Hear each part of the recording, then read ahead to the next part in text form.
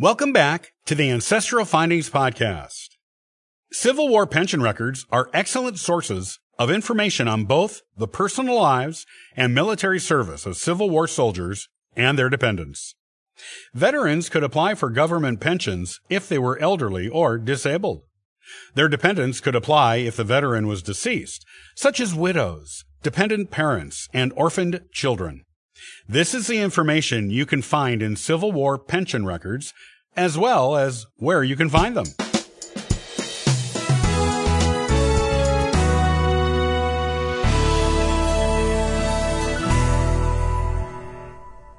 The pension records generated by the Civil War are some of the most popular Civil War records among genealogists, and for good reason. These are the records where you will find personal details of an individual or their family that might not exist anywhere else.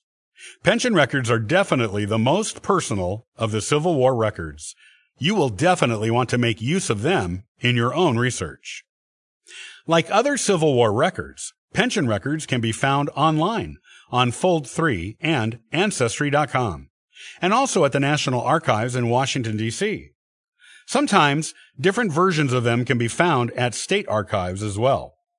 These records come in two primary forms: pension records from actual Civil War veterans and pension records from the widows of veterans.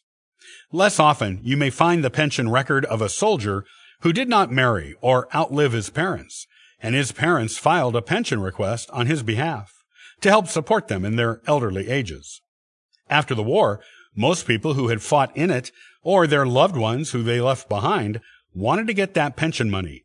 For widows, elderly parents, and orphaned children, it was important to receive the pension money as soon after the war as possible. So they did not risk becoming impoverished without the income the soldier would have provided when he came home from the war.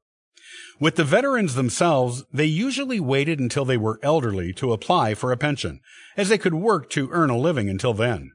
The exception was if they had been disabled in any way while serving in the war, in a way that impacted their ability to earn a living. Then, they may have applied for a pension sooner. Union soldiers and their widows, parents, and orphans were eligible for pensions from the government right away after the war. Confederate soldiers often qualified for pensions from their states right away, so be sure to check the state archives buildings for these records, but did not become eligible for pensions from the federal government until the late 1800s to early 1900s, depending on their state.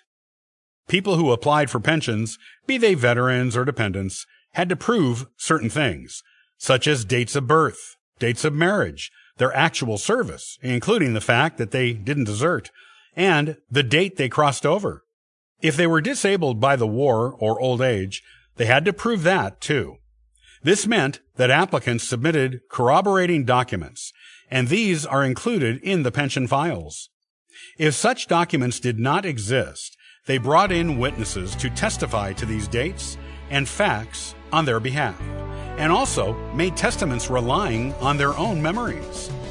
These accounts are also included in pension records and can be quite personal and detailed in nature.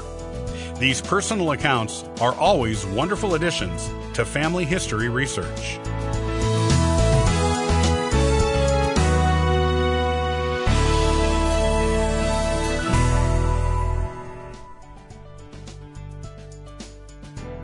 Thanks for listening to the Ancestral Findings Podcast. Visit ancestralfindings.com and download a free ebook and sign up for the historical postcard giveaway.